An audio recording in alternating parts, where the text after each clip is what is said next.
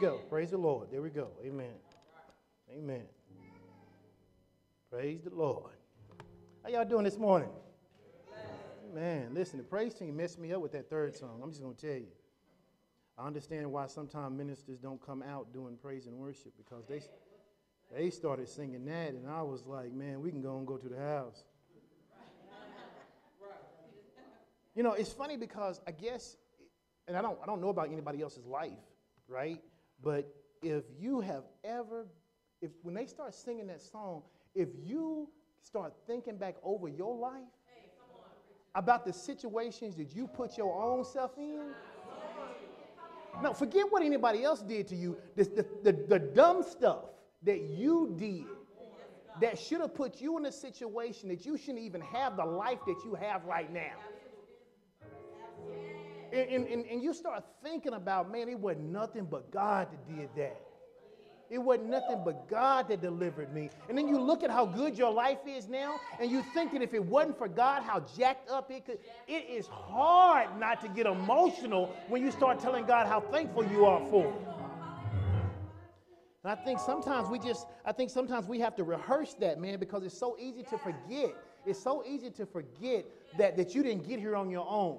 It wasn't your college degree. It wasn't your connections. It wasn't your good job. It wasn't any of that stuff that got you to where you are right now. It wasn't nothing but God.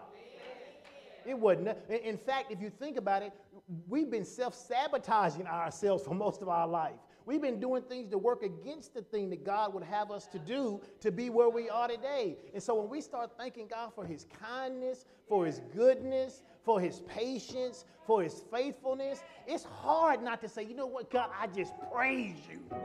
I just honor you. I just thank you. I just love on you. And when that happens, it's just so hard because, man, it's like you got all these things that you want to do so you can minister. But at the same time, you know that, man, if you can't pass up that moment. You just can't pass up that moment. And so this morning, I want to thank God for being here. I really do. I want to thank God for all that he's done in my life. I have never been as excited about the Word of God. And I've been excited, but I've never been as excited about the Word of God as I am in this dispensation of time. Because literally every time I'm picking up my Bible, I'm reading scriptures that I knew. I knew those scriptures, but I'm reading them and I'm seeing them in a whole new way. And it's amazing when you begin to, it's almost like I had to ask myself, why have you been trying to do so much on your own? Why have you been trying to check every box? Why have you been trying to make sure you did this enough and that enough when it's just laid out so plainly everything God wants to do for you? And so I don't have, I was thinking about this last night. This is the third message in this series, and I'm teaching from the series, and it's entitled, Living in the Balance of Grace and Faith. And today's message is going to have a subtitle. It's Living in the Balance of Grace and Faith, but the subtitle is Understanding God's Redemption Plan. Because I am convinced that if we understand God's redemption plan, there are certain things that we will no longer struggle with. I remember a year or so ago, we kind of had a motto for the church, and it was no more struggle, no more strain. And the reality of it is that when you get a revelation of God's redemption plan, there is no more struggle. There is no more strain. Because what God wants for you, he's already made it available. Somebody say already. He's already made it available. And so this morning, I want to just jump right into the lesson. Now, I'm going to encourage you, if you haven't, that you take the time to listen to the message if you weren't here the last 2 weeks, or if you were here the week before but not last week, that you take the opportunity to listen. Here's the reason. Not because I preached it, but because it is laying the foundation for where we're going. And if you don't at least listen to it and grab hold to it and begin to wrestle with those truths, later on down the line, there's going to be opportunity, and hear me when I say this, for you to be offended because of the word. And you don't want to find yourself being offended because of the word. You don't want to find out that we're saying something, but because you haven't studied it, you allow the enemy to whisper to you that what we're talking about is not true. So we're going on this journey together, and we're asking you to make sure that you are paying attention and you are reading the word with us. Amen? Amen. So this morning I want to begin. Let's go to Romans. I want to begin in Romans. And I know we don't have a screen here with us, so you'll have to do this old school style. You'll just have to go along with us. It's just making a small echo. So we're going to go to Romans. Now I want to read something because I think it's going to set the stage for what we're going to talk about today. Say this, say, God has a redemption plan. Amen. God has a redemption plan. When you begin to look at Romans, I want us to go to Romans, and I want us to go to the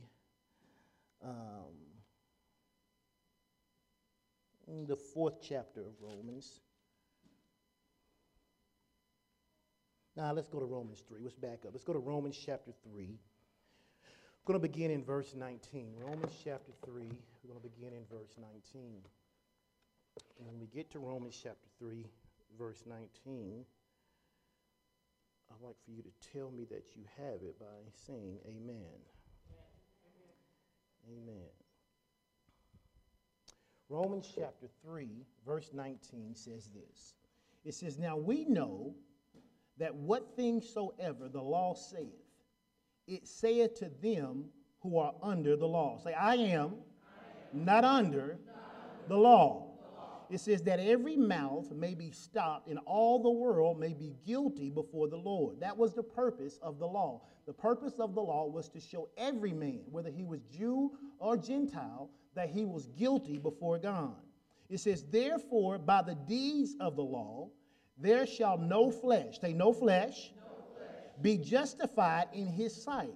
For by the law is the knowledge of sin, or sin came into your life. The knowledge of right and wrong came because there was a law that said this is something you should or shouldn't do. Before that, they had no idea of right or wrong. Verse 21 says, but now the righteousness of God, say the righteousness of God, without the law is manifest. Now notice he says, but now the righteousness of God. Before, they had to use the law to obtain righteousness. They had to go every year, they had to offer sacrifices of sin. They had to have bull offerings and dove offerings. They had all of these things that allowed them to be able to say that they were righteous. It says, but now there's a new righteousness. There's a righteousness that has come to you and I that comes outside of the law. It says, being witnessed by the law and the prophets. Verse 22, it says, even the righteousness of God, which is how? By faith of Jesus Christ unto all and upon all them that believe. For there is no difference. When he says there is no difference, he means there is no difference between the Jew and the Gentile. He says all of them were guilty and all of them received righteousness the same way. You and I received our righteousness the same way people 2,000 years ago received their righteousness. It was by their faith. Say, I do not receive righteousness by my works. Say, it comes as a gift from God. Somebody give God some praise for that, amen. That means you didn't work for it, you didn't earn it, you wasn't good enough, you didn't pray enough, you didn't fast enough, you didn't sow enough. God just loved you enough to give it to you. Amen. He then says in verse 23, for all have sinned and come short of the glory of God. Now, if you notice this, a lot of people use this and they put a period where there's a semicolon. Because what they say is that all people have sinned and all people have come short of the glory of God, period. But that's not what the Bible says. The Bible says that all have come short and all have sinned. It says, but being justified. See, so you can't stop reading the Bible. It says, here's how you were, but being justified. So you may have entered into a state at some point of being because you was after the similitude of Adam that sin came into your life. But when Christ took care of the sin of Adam, he took care of it for you too. So take your neighbor and say, you being justified. That's why the Bible said, let the redeemed of the Lord say so. He says, for all have sinned and come short of the glory of God, being justified freely by his grace. Say, I am justified by his grace. Now, we said this a couple of weeks ago, and that's why you got to listen to the tape because I can't go back. But we said the grace of God is also what? The power of God. And that the power of God is his grace. So whenever you see the grace of God, it talks about his power. So if you were to reread that, notice what he says. For all have sinned and come short of the glory of God, being justified freely by his power through the redemption that is in Christ Jesus. Verse 25 says, whom God had set forth to be a propitiation through faith in his blood, to declare his righteousness for the remission of sins that are past through the forbearance of God. It says, to declare, I say, at this time his righteousness, that he might be just and the justifier of him which believeth in Jesus. Now, if I can, I want to read this out of the New Living Translation for you. Because in the New Living Translation, here's what he says. Romans chapter 3, verse 23 through 25 says, for everyone has sinned. Say everyone. It says, therefore, we all fall short of God's glorious standard. Yet God, in his grace, freely makes us right in his sight. He did this through Jesus when he freed us from the penalty of sin. Say, I have been freed from the penalty of sin. Somebody ought to give God some praise for that. Now watch this. It says, the wages of sin is what? But you've been freed from death. So we know that death comes in a multitude of ways, not just physical death. It can come in death of a marriage. It can come in death of a career. It can come in death of anything, your health, your sanity. He says, but you are not under the power of sin. You have been freed from the death of sin. You are free. And the Bible said, let the redeemed of the Lord say so. Somebody shout, I'm free. Notice, this is what he's trying to get the Roman church to understand. In verse 25, he says, for God presented Jesus as a sacrifice for sin. People are made right with God, I love this, when they believe that Jesus sacrificed his life, shedding his blood. There is a period there. It says people are saved. Another word for the word saved we've been talking about the last several weeks is the word what? The word what? The word what? The word what? Right. So people are delivered when they believe. How do you get deliverance? It's not because you come to the altar and have 20 people pray for you and they lay you out and put a towel over you. That's not how deliverance comes. Deliverance can come in a moment. Because deliverance comes when you choose to believe. And what are we believing? We're believing that what God did through Jesus by sending him to the cross atoned for every wrong thing ever in our life. Well, Pastor, what do you mean? Does that mean that if I do something wrong, then I don't have to ask for forgiveness? Forgiveness of what? All sin has been forgiven. See, that right? See, that throws people. It throws people because what happens is, and here's the theology that most people have. Most people have a theology that says one or two things. It says this.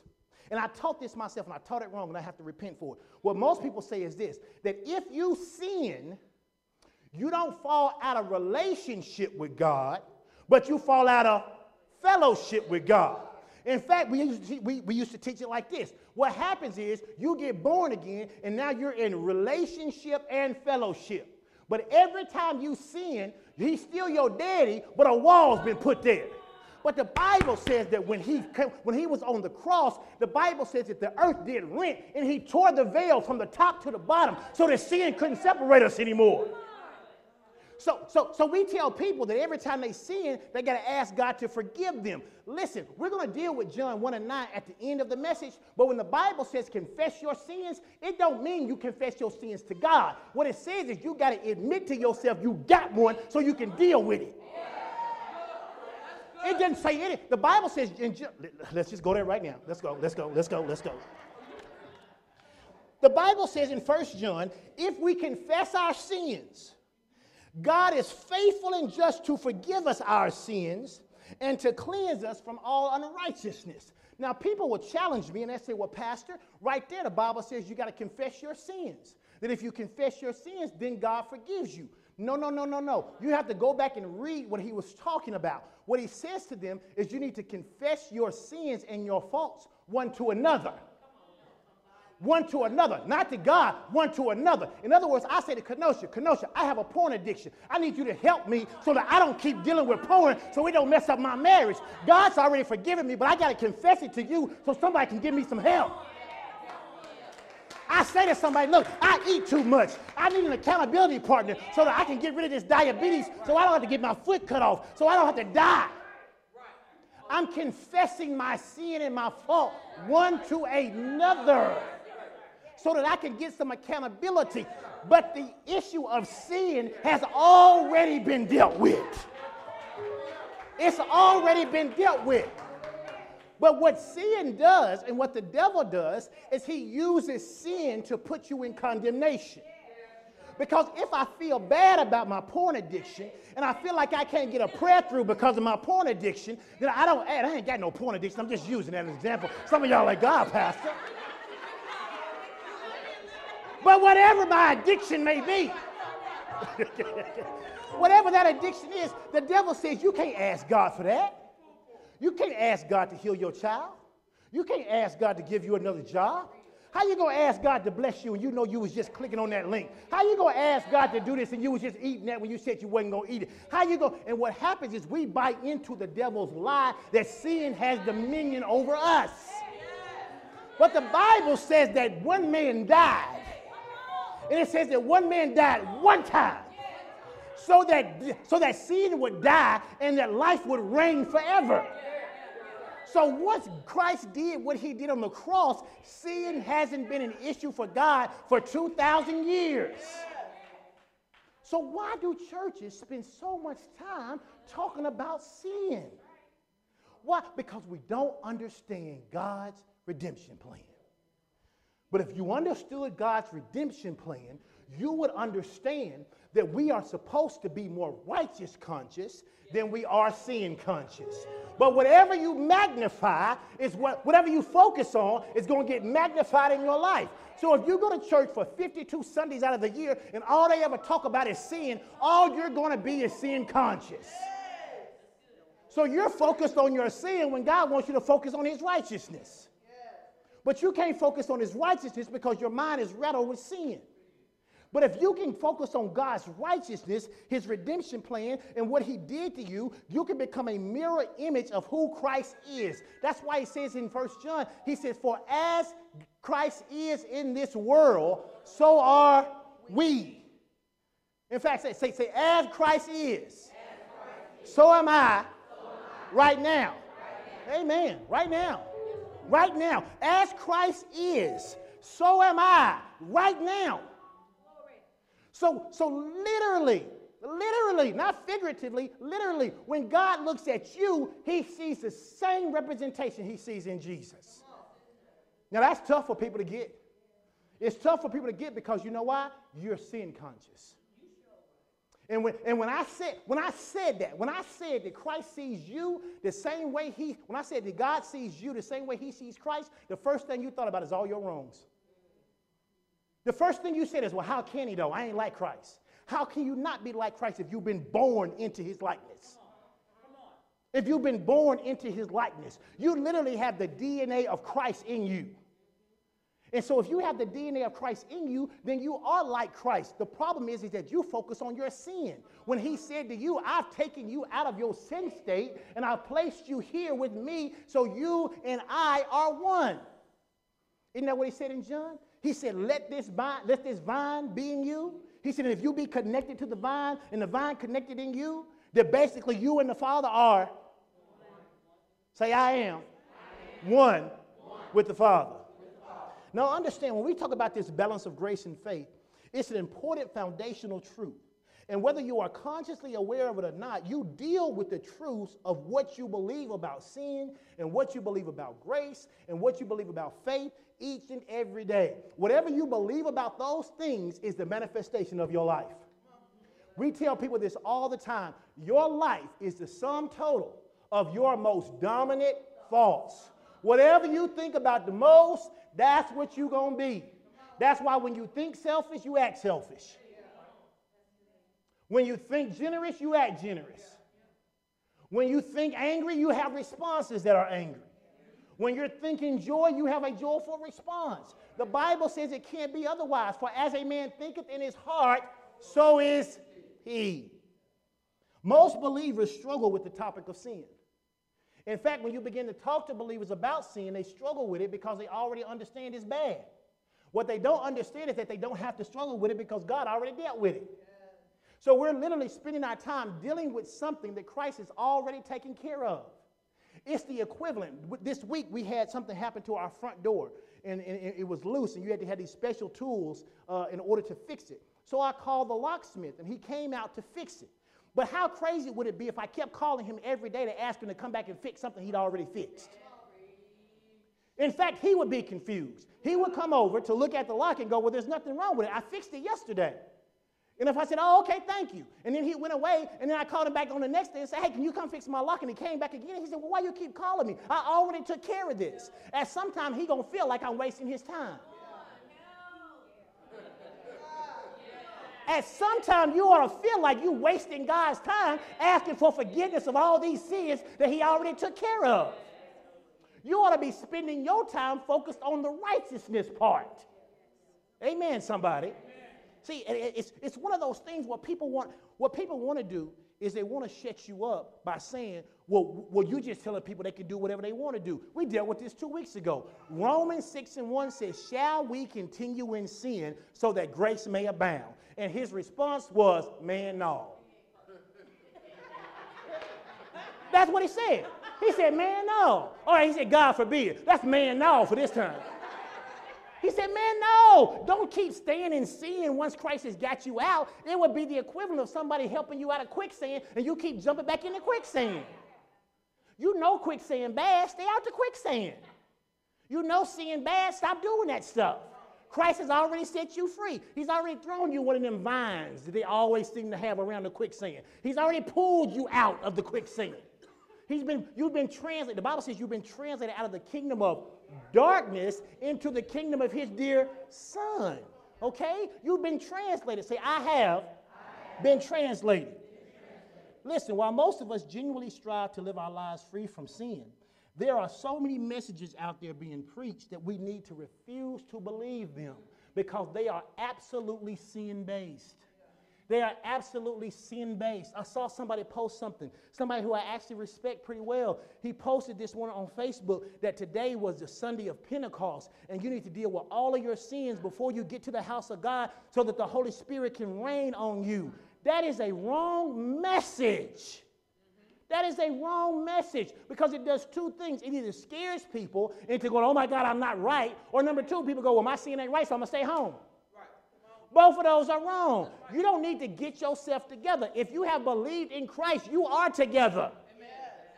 Now, understand when I say you are together, yes, I am talking about man as a triune being. We've talked about this before. Man is a triune being. Man is a spirit. Man possesses a body, but man also has a soul. It's his mind, his will, his emotions, his imagination, his intellect.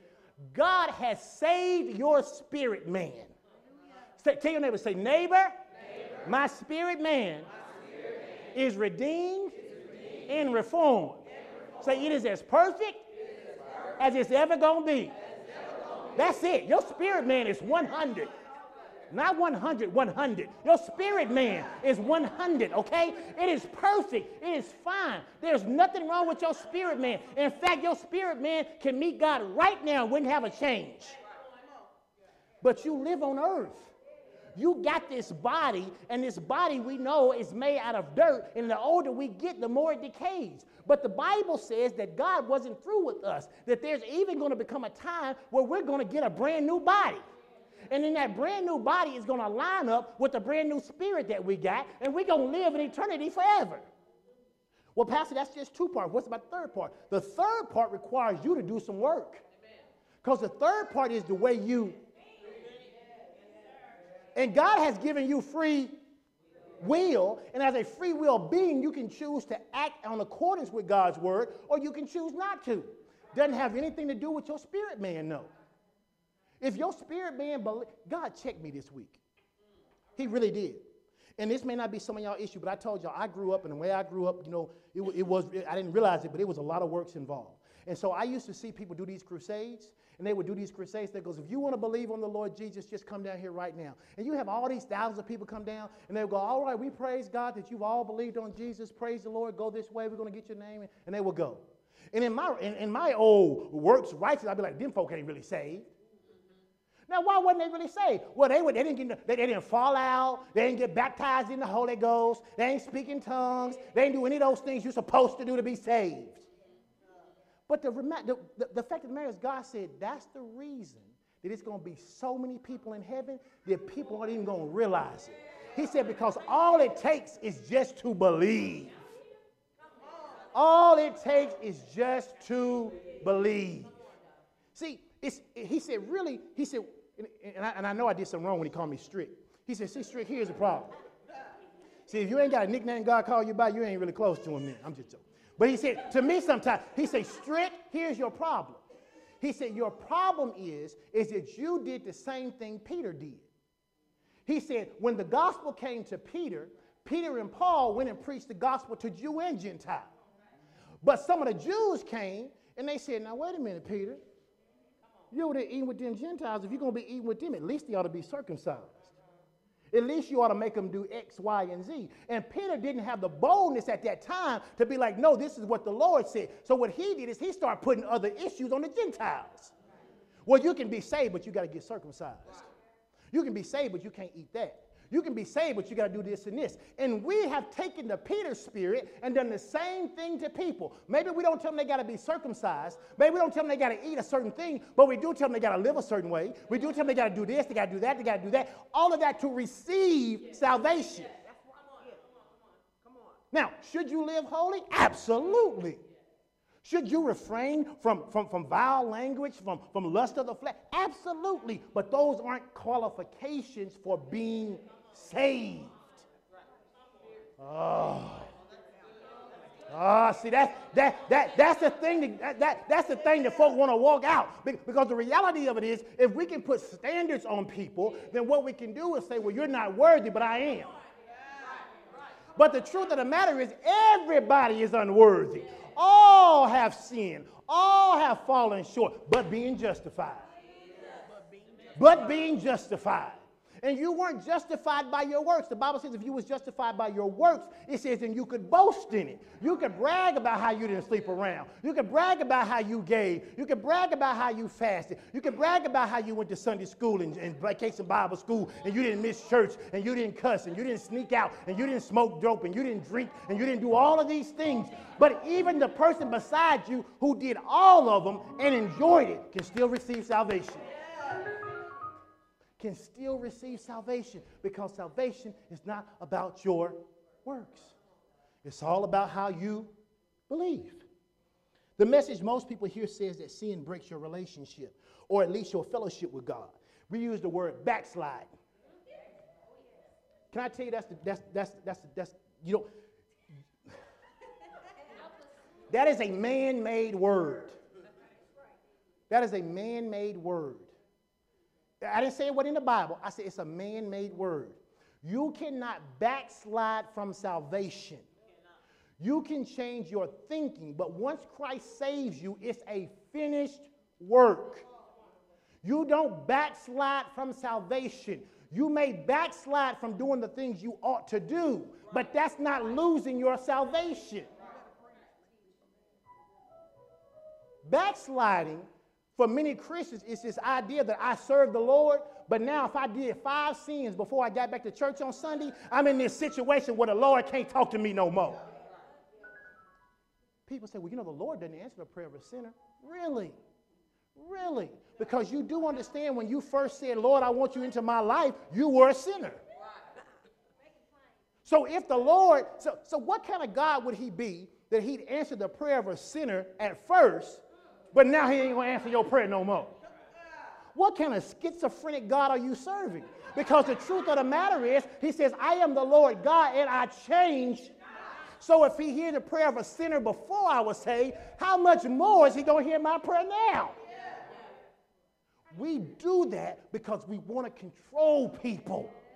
The church wants to control people and tell people that in order for God to do something for you, you have to do this. The only thing you have to do as a believer is to believe. That's it. All you have to do is believe. So, Pastor, you mean to tell me that I can just wild out and do whatever I want to do and I'm still saved? Yeah. But here's what's going to happen. Your conscience is going to sear you. Your conscience, that if you begin to practice sin, it is like opening the door to your life and saying, Satan, I give you access. And you are not more powerful than the devil on your own. And so what happens is you're going to allow him to begin to whisper to you, to talk to you. The Bible says he's an accuser of the brethren. So every time he has an opportunity to accuse you, that's what he's going to do. And the truth of the matter is, we say this all the time, your environment is what? Always working on you. So if you got the devil with you 24 hours a day talking to you, no wonder you depressed. No wonder you sad. No wonder you sick. Not because you're not going to spend eternity in heaven, but you're allowing yourself to live hell on earth. You have to be able to distinguish the two things. You have to be able to say, here is what Christ did. It's a finished work. And then he says, be not ignorant of Satan's devices. What is Satan's device? To gain access to your thinking. To gain access to your mind.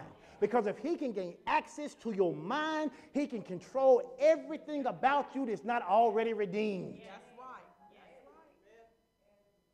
So what good is it to come into the revelation knowledge of Jesus Christ, to have your life redeemed from destruction, but to spend 60 years on earth living in hell? God says, I didn't just come to redeem you for eternity. He says, I came so that you might have days of on. That's the purpose of the instruction. The purpose of the instruction is so that you get to have reciprocity right now for what's already happening in heaven. That's why he says there is no sickness in heaven. There is no sickness on earth. Last year sometime, Elder Valley preached a message. And if you remember, if you were here, if you heard the message, he talked about we are saved, we are being saved, and we are going to be saved. We are saved, spirit.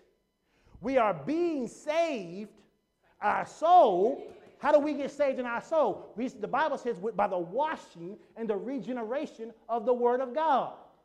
So every time you hear word, every time you're spending time with God, your soul is being saved. How are we going to be saved? The Bible says he's going to come back and meet us in the air. And you and I are going to get new bodies, and these old bodies is going to die and go back to dust. We're going to have a new one. So we are saved. We are being saved. We are going to be saved. But you have to have a foundational understanding of which dimension you're working with. So many people are over here trying to work with the spirit man. You think your spirit man is messed up. He's not. Can I tell you something? You are 1/3 delivered. You are 1/3 completely delivered. Your spirit man is perfect. And if you spend less time trying to perfect a perfection, spend less time trying to work on something that's already perfect, and spend some time over here, this soul realm, getting your mind renewed. When I'm talking about getting your mind renewed, I'm not talking about learning more word. I'm not talking about learning more scripture. I'm talking about getting yourself to think the way that guy thinks. If you can get this image of you to think the way that guy does, it'll have a profound effect on this guy and this guy. How do I know? Because this guy over here wants to do what pleases the Lord. The Bible tells us in Hebrews, it says, it is our flesh that is enemy with God. It is our flesh that fights against God. And so if my flesh fights against God, my flesh wants what it wants when it wants it. My flesh is lewd. My flesh wants things that makes it feel good. But if the thing my flesh wants is not right with God, this man over here says that's not what we do. Right. Well, if this man is so lined up with this man and this man say, yo, we don't do that. Come on. Can I get to, I got to come here real quick. Let me show you. You're going to be spirit. Come on, you be body. No, it don't matter. Okay. I'm going to be old wretched soul. Here's what happened. Literally, here's what happened. Spirit man over here is perfect. Spirit man is. Spirit man, and this is going to blow some of y'all away. My spirit man is Jesus. I didn't make that up. The Bible says, as Jesus is, so are we in this world right. This is Jesus. This is body. Body just chill. Body like you want to be ratchet, let's be ratchet. Body like you want to be holy, let's be holy. Body like you want to eat, let's eat. Body like you want to work out, work out. Body is just dictated to. So the fight here is not over here. It's with this guy. Who is this guy going to be more aligned to? Because if this guy is more aligned to this guy going to pull this guy over here with him. But if not, if soul is over here and soul is so ratchet, he'll ignore this guy and be like, let's get it, body. Hey. That's what Paul meant when he said, when I would to do good. He said, I want to do right. Yes. But evil's all around me. And what evil offers me looks so good. What evil offers me is so pleasurable. What evil offers me is so tempting that if I have not reconditioned this man to think like this man, I'm going to go with this man every time. That's why folks fornicate and commit adultery, and at the same time be like, God, I shouldn't be doing this. Oh, Lord, I shouldn't be doing this. Why? Because the truth of the matter is, it's what's calling us. Paul said it like this, when I would to do good, evil is all around me. He said, and that which I would not to do, that is what I find myself doing. It's not about you being a bad person.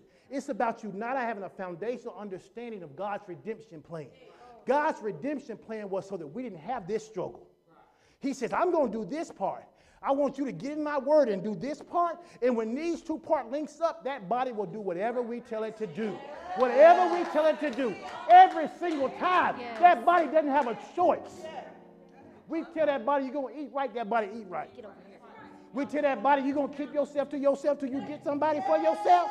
That's what that body going to do. Yes. Every single time. Thank y'all. Every single time. But it's got to be this understanding. It can't be this thing that says, oh, I'm just always finding myself sinning. If you always find yourself sinning, it's because you're not spending time aligning this part of you with this part of you. But the issue of sin has been dealt with. It has been over with over 2,000 years ago. It's already been dealt with. Now, here's the thing. We talk about people backsliding.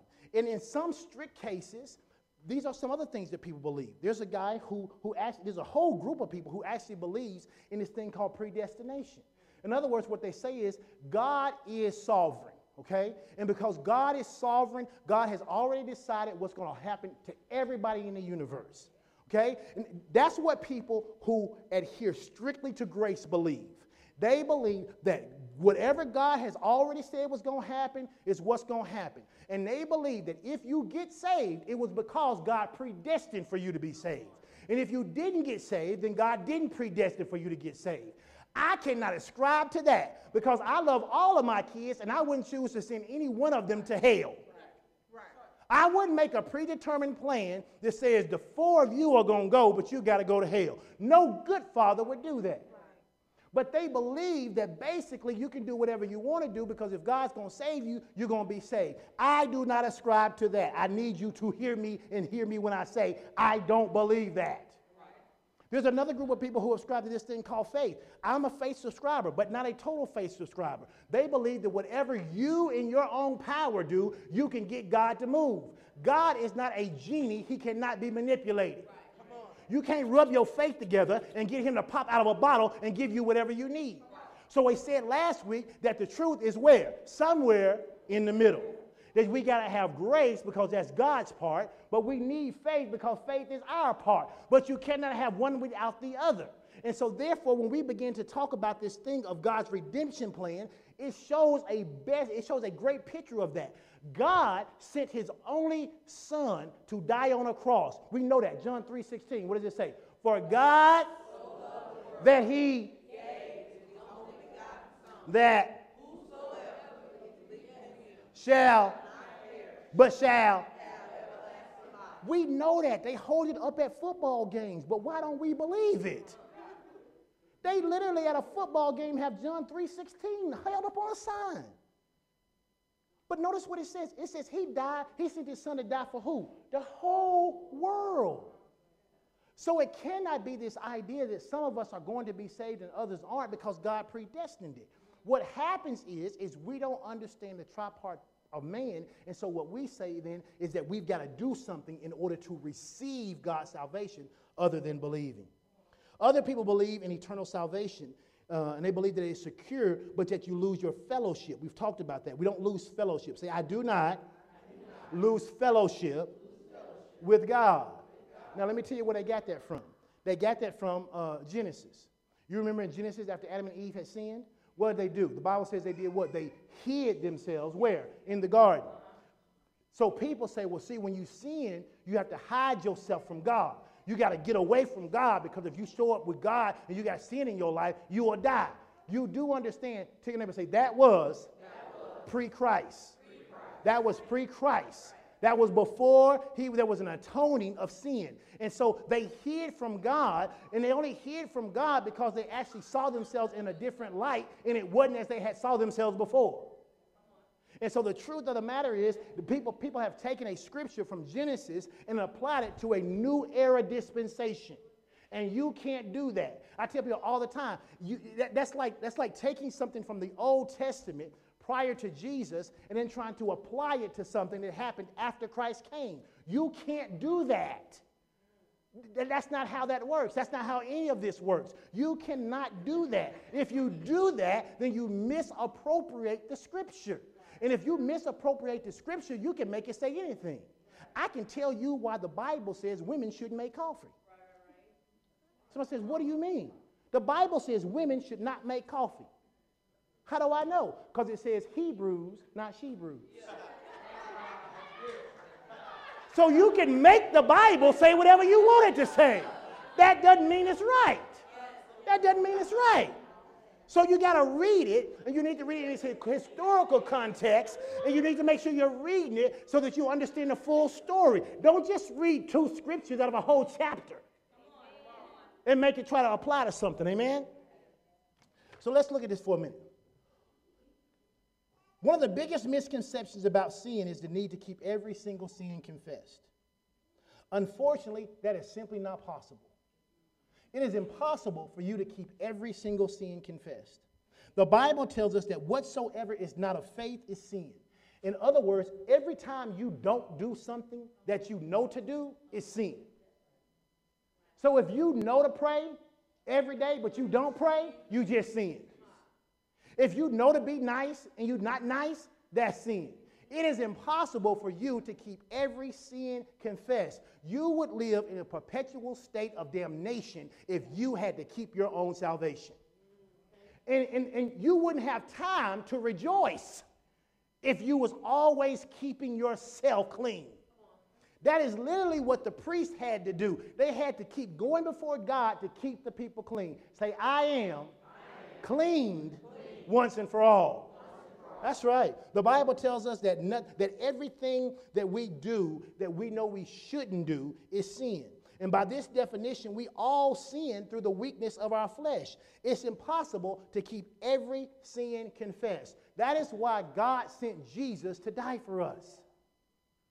Because literally, here's what some people say. Some people say that if you went to bed last night and you didn't confess all of your sins, let's say you confessed 100 of them, but you had 103 of them, and you didn't confess those last 3, that literally you die and go to hell. There are people who really believe that. You may not, but there are people who love God who legitimately believe that. Because they feel like you got to confess every sin. But if you have to confess every sin, you are already damned. You commit them so fast you can't keep up.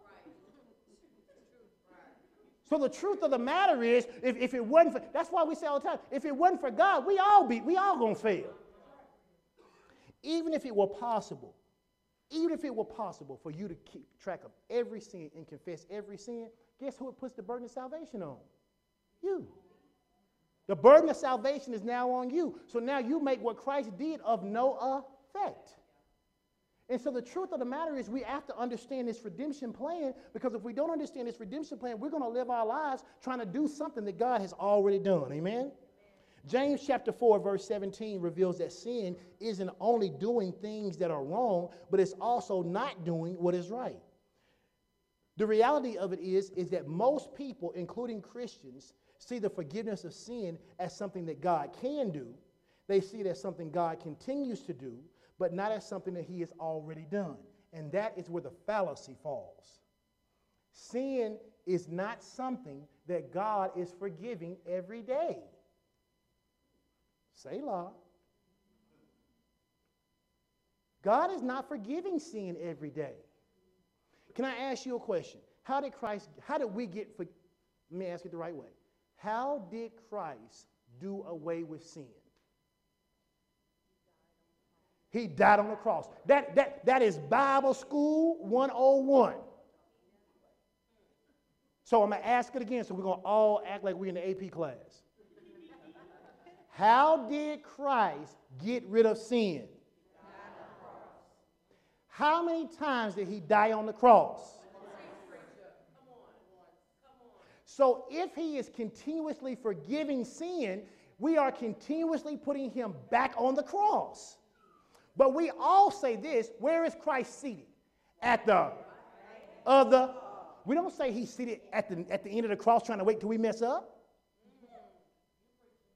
Now, people don't like that because it messes with their theology. But the truth of the matter is Christ died one time. And the Bible says he died one time. And in that one time, he did away with sins past, present, and future. And if you don't understand that, the devil will keep telling you why you are not worthy of Christ's grace. Now, when I say his grace, I don't just mean grace like going to heaven. He'll tell you why you're not, he'll tell you that you shouldn't even be asking God to heal you after all the stuff you did. Let me tell you something. Let's say you ate bad for 40 years. For 40 years, you ate just horrible. And now you have diabetes. You still got the right to heal it. You don't have to say, well, because I did this for 40 years, I deserve what I get. Healing was made available for you 2,000 years ago. And the moment you recognize it's available to you, you can reach up and grab it. You can reach up and grab it. And so it doesn't matter what state you're in right now. Once you hear word, the Bible says the moment you can see, hear, and understand that you ought to be changed or converted into the word that you just heard. So you may be thinking, well, you know, I did this and I did that, and you know, I actually have talked to somebody before, and they said, well, you know, I was promiscuous when I was younger, and now I got this thing, or I got this thing, and now I just have to manage it, or I just have to do this and do that. No, you don't. God can heal you because he already has. Because he already has. That's the reason you can't get in a situation. And I tell you how it transfers. You'll find a man or a woman who's been married one time, and it didn't go good, and they'll tell themselves, well, I just ain't getting married no more. It's just over for me. I just think it just doesn't work. You'll find somebody else who's been married one time, 2 times, 3 times, 4 times, and that 5th time, they find the person they spend the rest of their life with. You know the difference in that? The difference in that is one person said, I messed up this time, or they messed up, or I picked wrong, or I didn't do it, so I'm done. The other person said, I'm going to keep trying this till I get it right. It's a difference in mentality. Listen, I know I'm not perfect, but I'm not going to quit serving God because I mess up. When I find myself doing something I shouldn't do, and I get the unction to know I shouldn't be doing that, God still loves me. God's still going to use me. God's still going to work through me. That's the reason that people do that to preachers all the time. No, watch this. So a man or a woman ministers to you for years. For years, they're praying with you, they're baptizing you, they're laying hands on your little bald head babies when they're born. They doing all kinds of stuff for you. They're doing all kinds of stuff for you. All kinds of stuff. They coming to visit you. They eating your food when it don't taste good. They doing all kinds of stuff for you. All kinds of stuff for you. They going to the hospital for you. They at your graduation. They at your kindergarten graduation. They with bald head babies. They do all of these things for you, and then they stumble.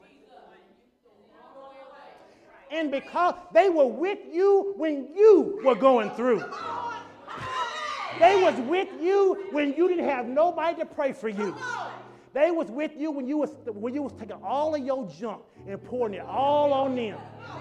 They didn't judge you. They didn't tell nobody your business. But the moment they stumble, now you got a word to go to another church. Oh. Now you can't send it to them because they ain't the man of God you thought they were. Now you can't receive because they've had a situation in their life.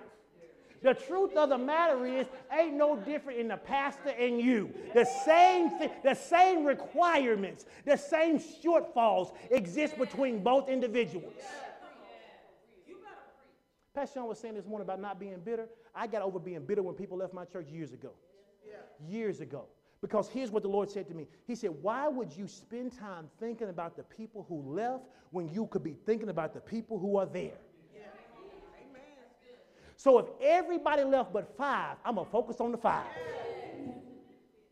That's how you got to get. You got to get like this. Why would I spend time focused on this little shortcoming when I should be focused on all God has done? Yeah. I'm going to fix the shortcoming, but it's not going to become my life. It's not going to consume me. I'm not going to think about it every day. I'm not going to be paralyzed because I keep thinking about the fact that I messed up 10 years ago. I'm not going to be paralyzed. I'm going to think about all the goodness that God has done. I'm going to think about that song. I'm going to think about his kindness. I'm going to think about his goodness. I'm going to think about his faith. I'm going to think about everything that God has done for me. The New Testament, when you read it correctly, presents forgiveness of sins as something that has already been done. Understand, God can do and continues to do, and he has always done this thing where sin is not an issue for him. Hebrews 10, 1 and 2 lets us know that. If you ask yourself this question, what produced forgiveness of sins and when did it happen? Well, we know it happened 2,000 years ago. Jesus was the Lamb of God that took away the sins of the world. John 1:29 says, it is he that has died and taken away the sins of the world. He took them away. Not he's taking them. He took them. Go John what? Okay, go John 1. Go to John, what I say, 1:29?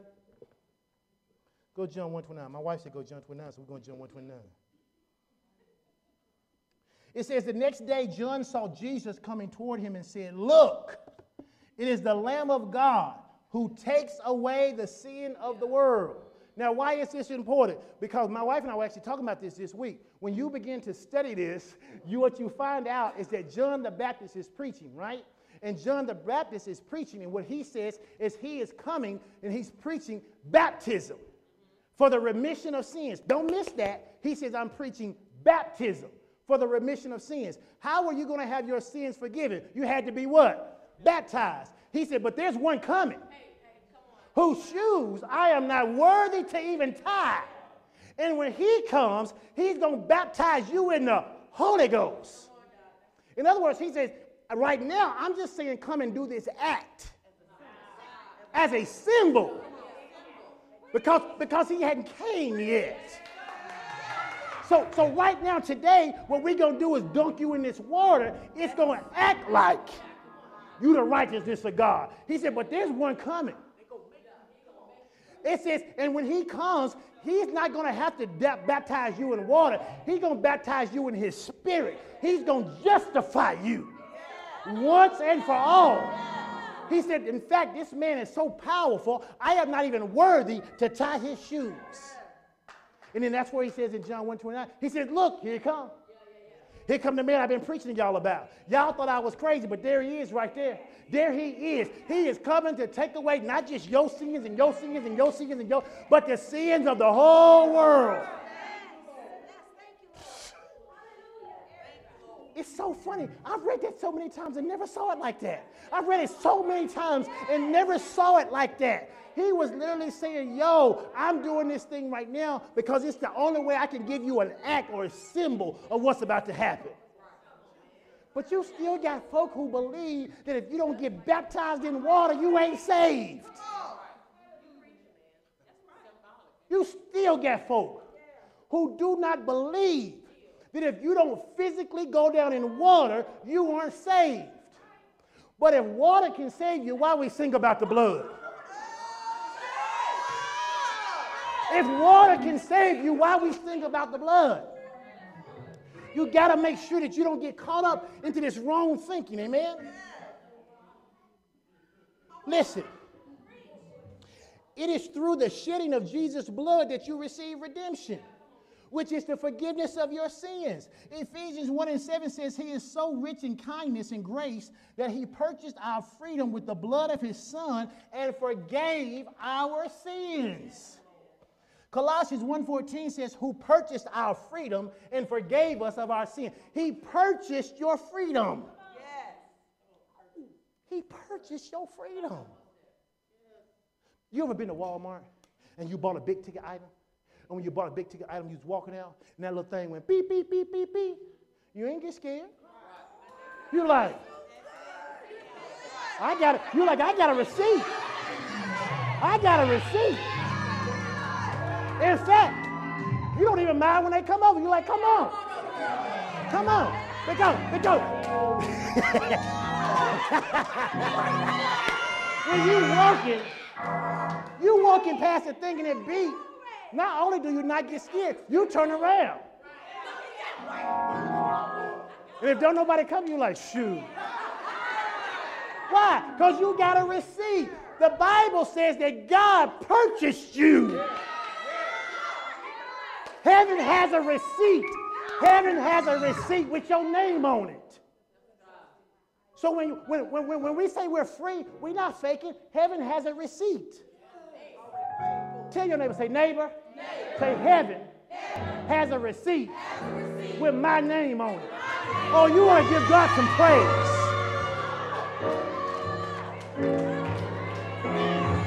Glory to God. Hey! Glory!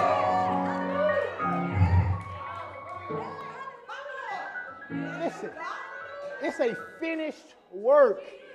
It is done. The Bible says in Romans 6:9-10, it says, we are sure of this because Christ was raised from the dead, and he will never die again. We are sure of our salvation because Christ has been risen from the dead, and he will never die again. If he can't die again, I can't be held according to my sin again. I am redeemed. I am free. I keep having to say it. I keep having to say it. Does that mean we're just supposed to wild out and live any kind of way? God. No. No, man. We don't just live any kind of way. That's nobody gets free to go back to live in bondage. That is the equivalent of having a slave mentality. That someone sets you free and you rather live in bondage. We see this thinking with the children of Israel. The Bible says that they were in Egypt and Pharaoh was working them like a dog. It says, and the Lord said, I'm going to deliver you. The Bible says that they went and they asked all the people in the city for all their gold and jewelry, and the folk had so many plagues, they said, look, take whatever you want and go.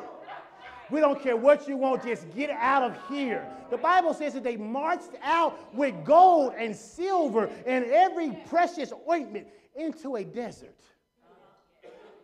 I used to always say, God, why'd they take all that stuff if you was just going to lead them to a desert? He said, because it was always theirs. Now watch this. He says, it doesn't matter what your current state is.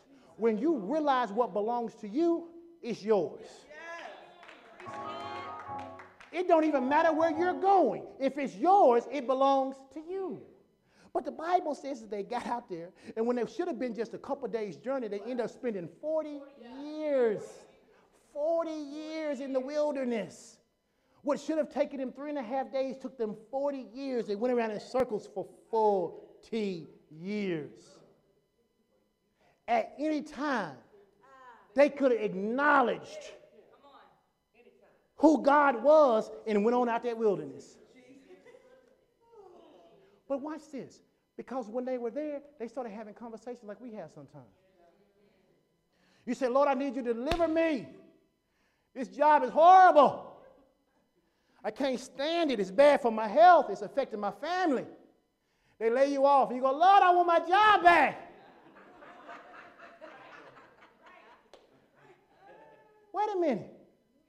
You say, Lord, I just, if you get me free from this crazy dude, I'd never date another one like that, God. He delivers you. You go, oh, but he was so sweet when he sent me late night texts. Why? Because if you don't keep your mind on why you didn't like it in the first place, you will go back to it. Don't nobody like sin.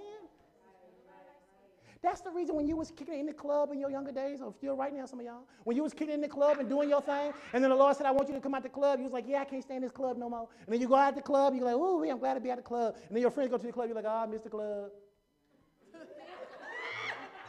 Why?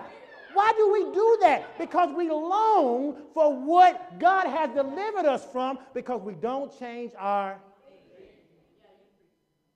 So if the Lord delivers you from sin, if you don't get the right mindset, you will find yourself back in here. The Bible describes it like this. It says you're like a dog who returns to his vomit.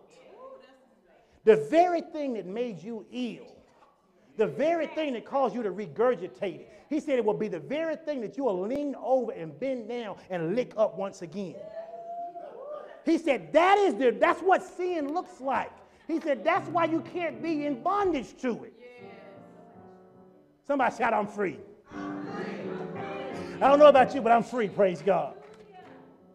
Listen, Jesus' sacrifice for our sin is already an accomplished work. We don't have to ask Jesus every day to forgive us of our sins. He's already done it. We saw in the word last week that Paul didn't tell the Philippian jailer to ask God to forgive him. Remember we read that story last week when the jailer said he's going to kill himself and Paul said, stay your hand. He said, don't kill yourself. He said, we're all still here. He said, what must I do to be saved? And he said, believe on the Lord Jesus. He didn't say drop to your knees, confess all your wrongs. You know you got all these people in prison, they ain't do nothing wrong, and you just holding them here. Repent. He didn't say that. He said, believe. Believe on the Lord Jesus, and that's how deliverance comes. How am I going to get healed? Believe. How's my financial situation going to turn around? Believe. How's he going to pay off this debt I got that's just looming over me? Believe. How's he going to bring me the person who I want to spend the rest of my life with? Believe. Listen, I know. I spent 5 years with Pastor Cynthia Brazelton telling me to just believe God. Do you know what that does to a type A person? A type A, concrete, sequential person, and I need some steps. Don't tell me just believe. I need some steps. I need 3 keys and 7 steps and 4 reminders. I need something I can grab hold to. And she said, but if that's what you need, you're believing in the steps and not in God. Because what if God don't give you a step? What if God don't give you a plan? He's not obligated to give you a plan. He's not obligated to tell you how it's going to work out. He's not obligated to tell you every step of the way. Your job is just to believe. Your job is just to believe.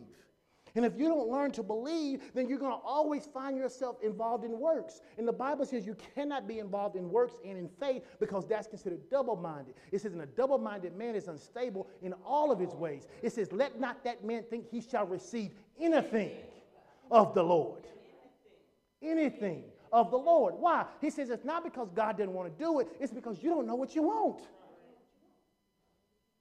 You don't know what you want. Do you want to marry or do you not want to marry?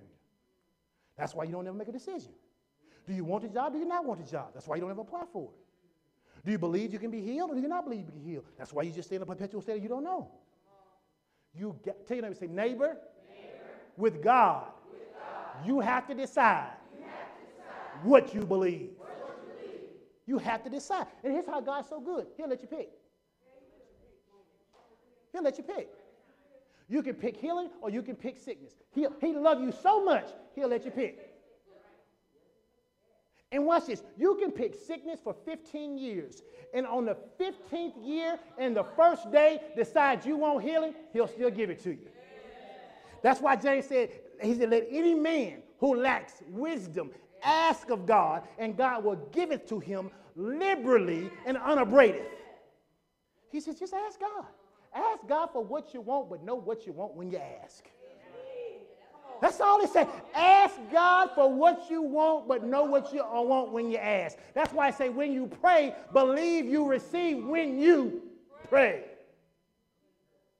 Don't pray and ask the Lord to give you something, and then you come, you go, oh, Lord, I can't believe it. Well, why you get it then? No wonder it took so long to get it. No wonder it took.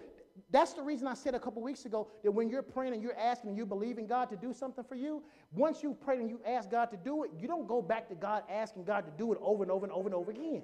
People think that's faith. That's not faith. That's doubting. What faith says is, God, I thank you that it's already done. I thank you. I believe I receive everything I prayed for. I thank you, Lord, that the moment I prayed, it was already settled in heaven, and my confidence is in you, and I am sure that it's done. And then you give God some praise and go on about your day. Faith is not begging. Faith is not begging. Listen, if God was moved by begging or if God was moved by need, there would be no needs. Tell your neighbor, say, neighbor. Say, your need doesn't move God. Say, but your faith in his grace will produce manifestation. Yes, it will. Yes, it will. Yes, it will. Every time. Yes, it will. Yes, it will. It will produce. Understand something here. When we talk about the Holy Spirit, we talk about the Holy Spirit reproving us. And I have to deal with this because if we don't deal with this, I think we misappropriate the purpose of the Holy Spirit. Just as it's our failures to accept if it's our failure to not accept what Jesus has done. Well, understand, sin doesn't send you to hell. Okay?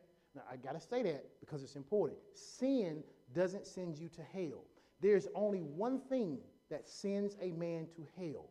The only thing that sends a person to hell is that you don't accept the finished work of Christ.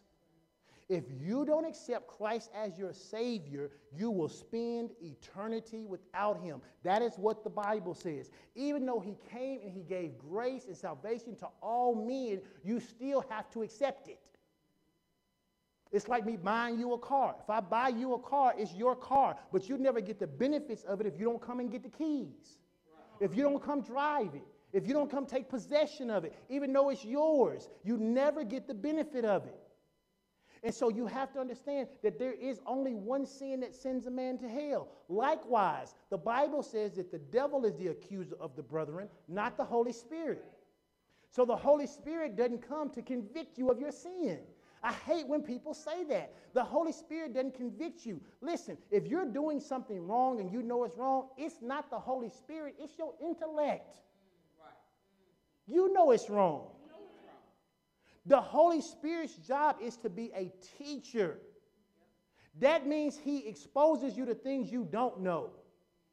But he ain't running around talking about, you know you ain't supposed to be doing that. Shame on you. The Holy Spirit doesn't do that. And we make the that's why people are afraid. People are afraid of the Holy Spirit for two reasons.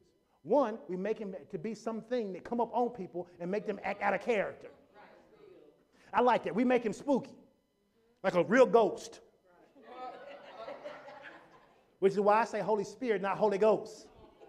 He is a spirit. What? The Holy Ghost. Because he's a spirit, not a ghost. And when we use that term, that seems spooky. And then we get exposed to the Holy Spirit because somebody's in church, and because we don't understand that people have different expressions of their joy for the Lord, then we think anytime I go, ah! Then they caught the Holy Ghost like it's a disease. It's not a disease. The Holy Spirit is a him. It is a him. It is a person of the Trinity. It is the Holy Spirit. It is a part of Christ and God. It is the paraclete, the teacher. It is not this spooky thing that comes and makes us act wild in church. Listen, I can just run because I choose. I ain't got to wait for some particular moment when the keyboard hit the right note. We make church so extra. What is the Holy Spirit's job? The Holy Spirit's job is to talk to, come here, Chris, real quick. This person. My mind doesn't talk to the Holy Spirit. Why? Because my mind is being renewed. So who does the Holy Spirit talk to? This person. So then the Spirit gets to talk to this part of me. And as I read more word, I get to interact with more parts of this. And the more I interact with the word, the more I interact with this, the more I hear the Holy Spirit about what I should know and understand and do. But understand, when you get told, when you hear that thing that says to you, you shouldn't have said that to them. That ain't the Holy Spirit. That's your mind saying you wrong. You know that you shouldn't do that. Thank you, Chris. See, we act like we need the Holy Spirit to come down and descend upon us like it did Jesus and say, don't be rude. You know you ain't supposed to be rude. You learned that in kindergarten. You ain't supposed to be rude. You ain't know nothing about Jesus, but you learned not to be rude. They tell people in kindergarten, keep your hands, feet, and other objects true. You don't need the Holy Spirit to tell you to keep your hands off people. You learned that before you ever was introduced to the Holy Spirit. But we want to use the Holy Spirit as this thing like a probation officer. The Holy Spirit is not a probation officer. He's not designed to come in and shake us to make us do right. He says, here's the right thing to do. Here's what the word says. Now, you got to get your mind lined up with that in order to be willing to do it. And so why is that important? Because if not, you're waiting on the Holy Spirit to tell you what you can or can't have. You're waiting on the Holy Spirit to do all of these things. The Holy Spirit's job is to lead you according to the Word. Listen, we talked about 1 John. I want to read something out of Hebrews. Hebrews chapter 10, verse 10 through 12, and then we're about done. Hebrews 10 through 12, and verse 14. It says, by the which will we are sacrificed through the offering of the body of Jesus Christ once for all. And every priest standeth daily, ministering and offering oftentimes the same sacrifices, which can never take away sins. But this man, talking about Jesus, after he had offered one sacrifice for sin forever, sat down on the right hand of God. For by one offering he had perfected forever them that are sanctified. He has perfected forever them that are sanctified. He has perfected. It's a hard thing for some of us to even say that we're perfect. And you know why it's a hard thing to say that we're perfect? Because we equate more of ourselves with this man than that man. And as long as you equate yourself, who you are, with this man instead of that man, you'll always struggle. I used to get so angry when I read Paul's letter. Because in Paul's letter, if you read it closely, here's what Paul says. They said, aren't you Saul, who killed Christians? Aren't you the Saul who persecuted those that were in Rome and in Thessalonica, aren't you the one who did all that bad stuff? And do you know what Paul's response was? Paul said, I have wronged no man. I'm like, dude, how can you say you ain't wronged anybody? We just read all the stuff you did in those other chapters. That dude literally said, I have wronged nobody. How do you kill thousands of people and say you ain't wronged nobody? Because he said that was Saul. I've had a new experience with Jesus. In my new experience, I don't even know that old person anymore. He's so identified with his new identity, this dude could have passed a lie detector test. He could have been on Maury or anybody, and they would have read his results and said, Paul, we asked, because you know how Maury do, we ask you the question. Paul, did you kill thousands of people? And the results of the lie detector test were, you told the truth. Why? Because Paul so identified with the fact that he was new in Christ, he was like, that's not me anymore. He believed. He believed. Can you imagine how your life would be if you could wake up every day believing who you are in Christ? Believing who you are in Christ. Every day, be able to pass the test. When the devil's trying to accuse you of something, you like literally don't know what he's talking about. Like literally. Like, I don't know what you mean. What do you mean? You must have the wrong person. That's not me you're talking about. That's how Christ wants us to live. Yes. He doesn't want us to just go, well, I'm going to do whatever I want to do because tomorrow I'm going to act like I don't know. You can't live above that level. Now, your conscience won't let you, which is why you have to get your conscience to line up with this word. Amen? Yes. And if you understand that that was God's redemption plan from the beginning, you won't struggle with works. You won't struggle with trying to do things to get God to move on your behalf. You won't struggle with this idea of somehow I got to be good enough. Tell your neighbor, say, neighbor. Say, you will never be good enough. Say, but Christ has made you better than.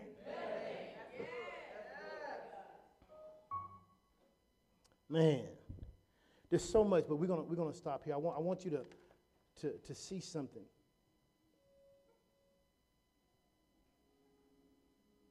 Yeah, there it is. I do want to talk.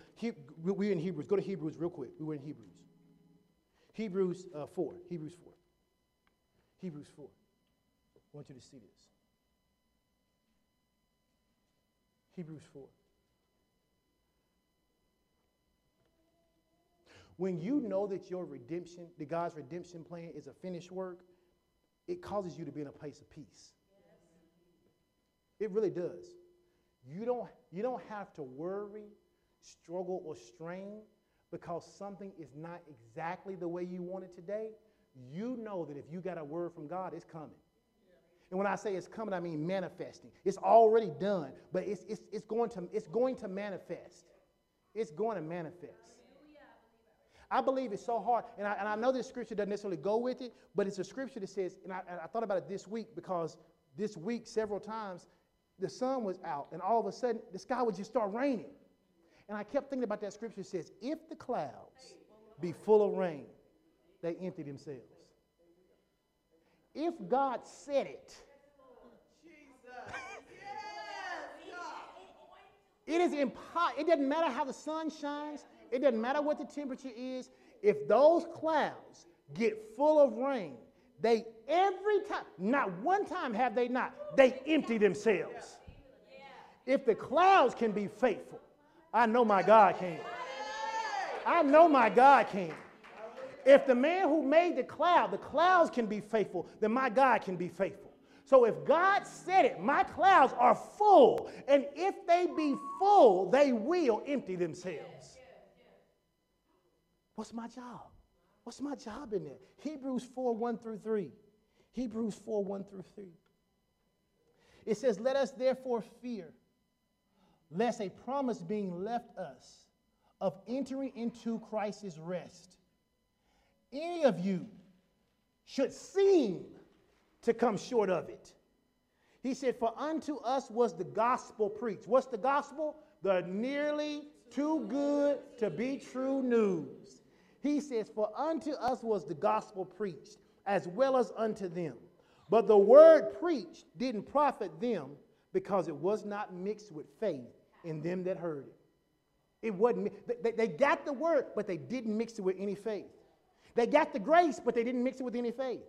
Verse 3 says, for we which have believed, when we believe, watch what he says. We do enter into what? When you believe, believing takes you to a place of rest. That is the key I think we miss sometimes in this scripture. How do you know you're believing? Are you stressing? If you're stressing, if you're struggling,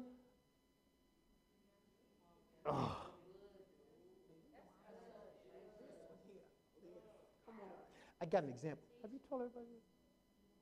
Oh, okay. I do? Okay.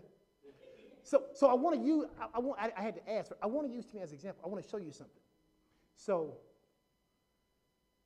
I thought that Tina should be an administrator since I met her. And then she got a job as an instructional coach at another school or something. I just kept thinking, man, she needs to be a principal. She needs to be the boss. She needs to be the person who's doing that. And we were talking, and sure enough, she said, you know what?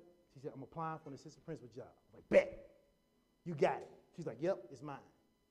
We didn't talk. She came back. She said, hey, I had my first interview. She said, got an interview with the superintendent. I said, oh, you're going to knock the interview out. Here's what she said. She says, not even an interview. It's just a conversation.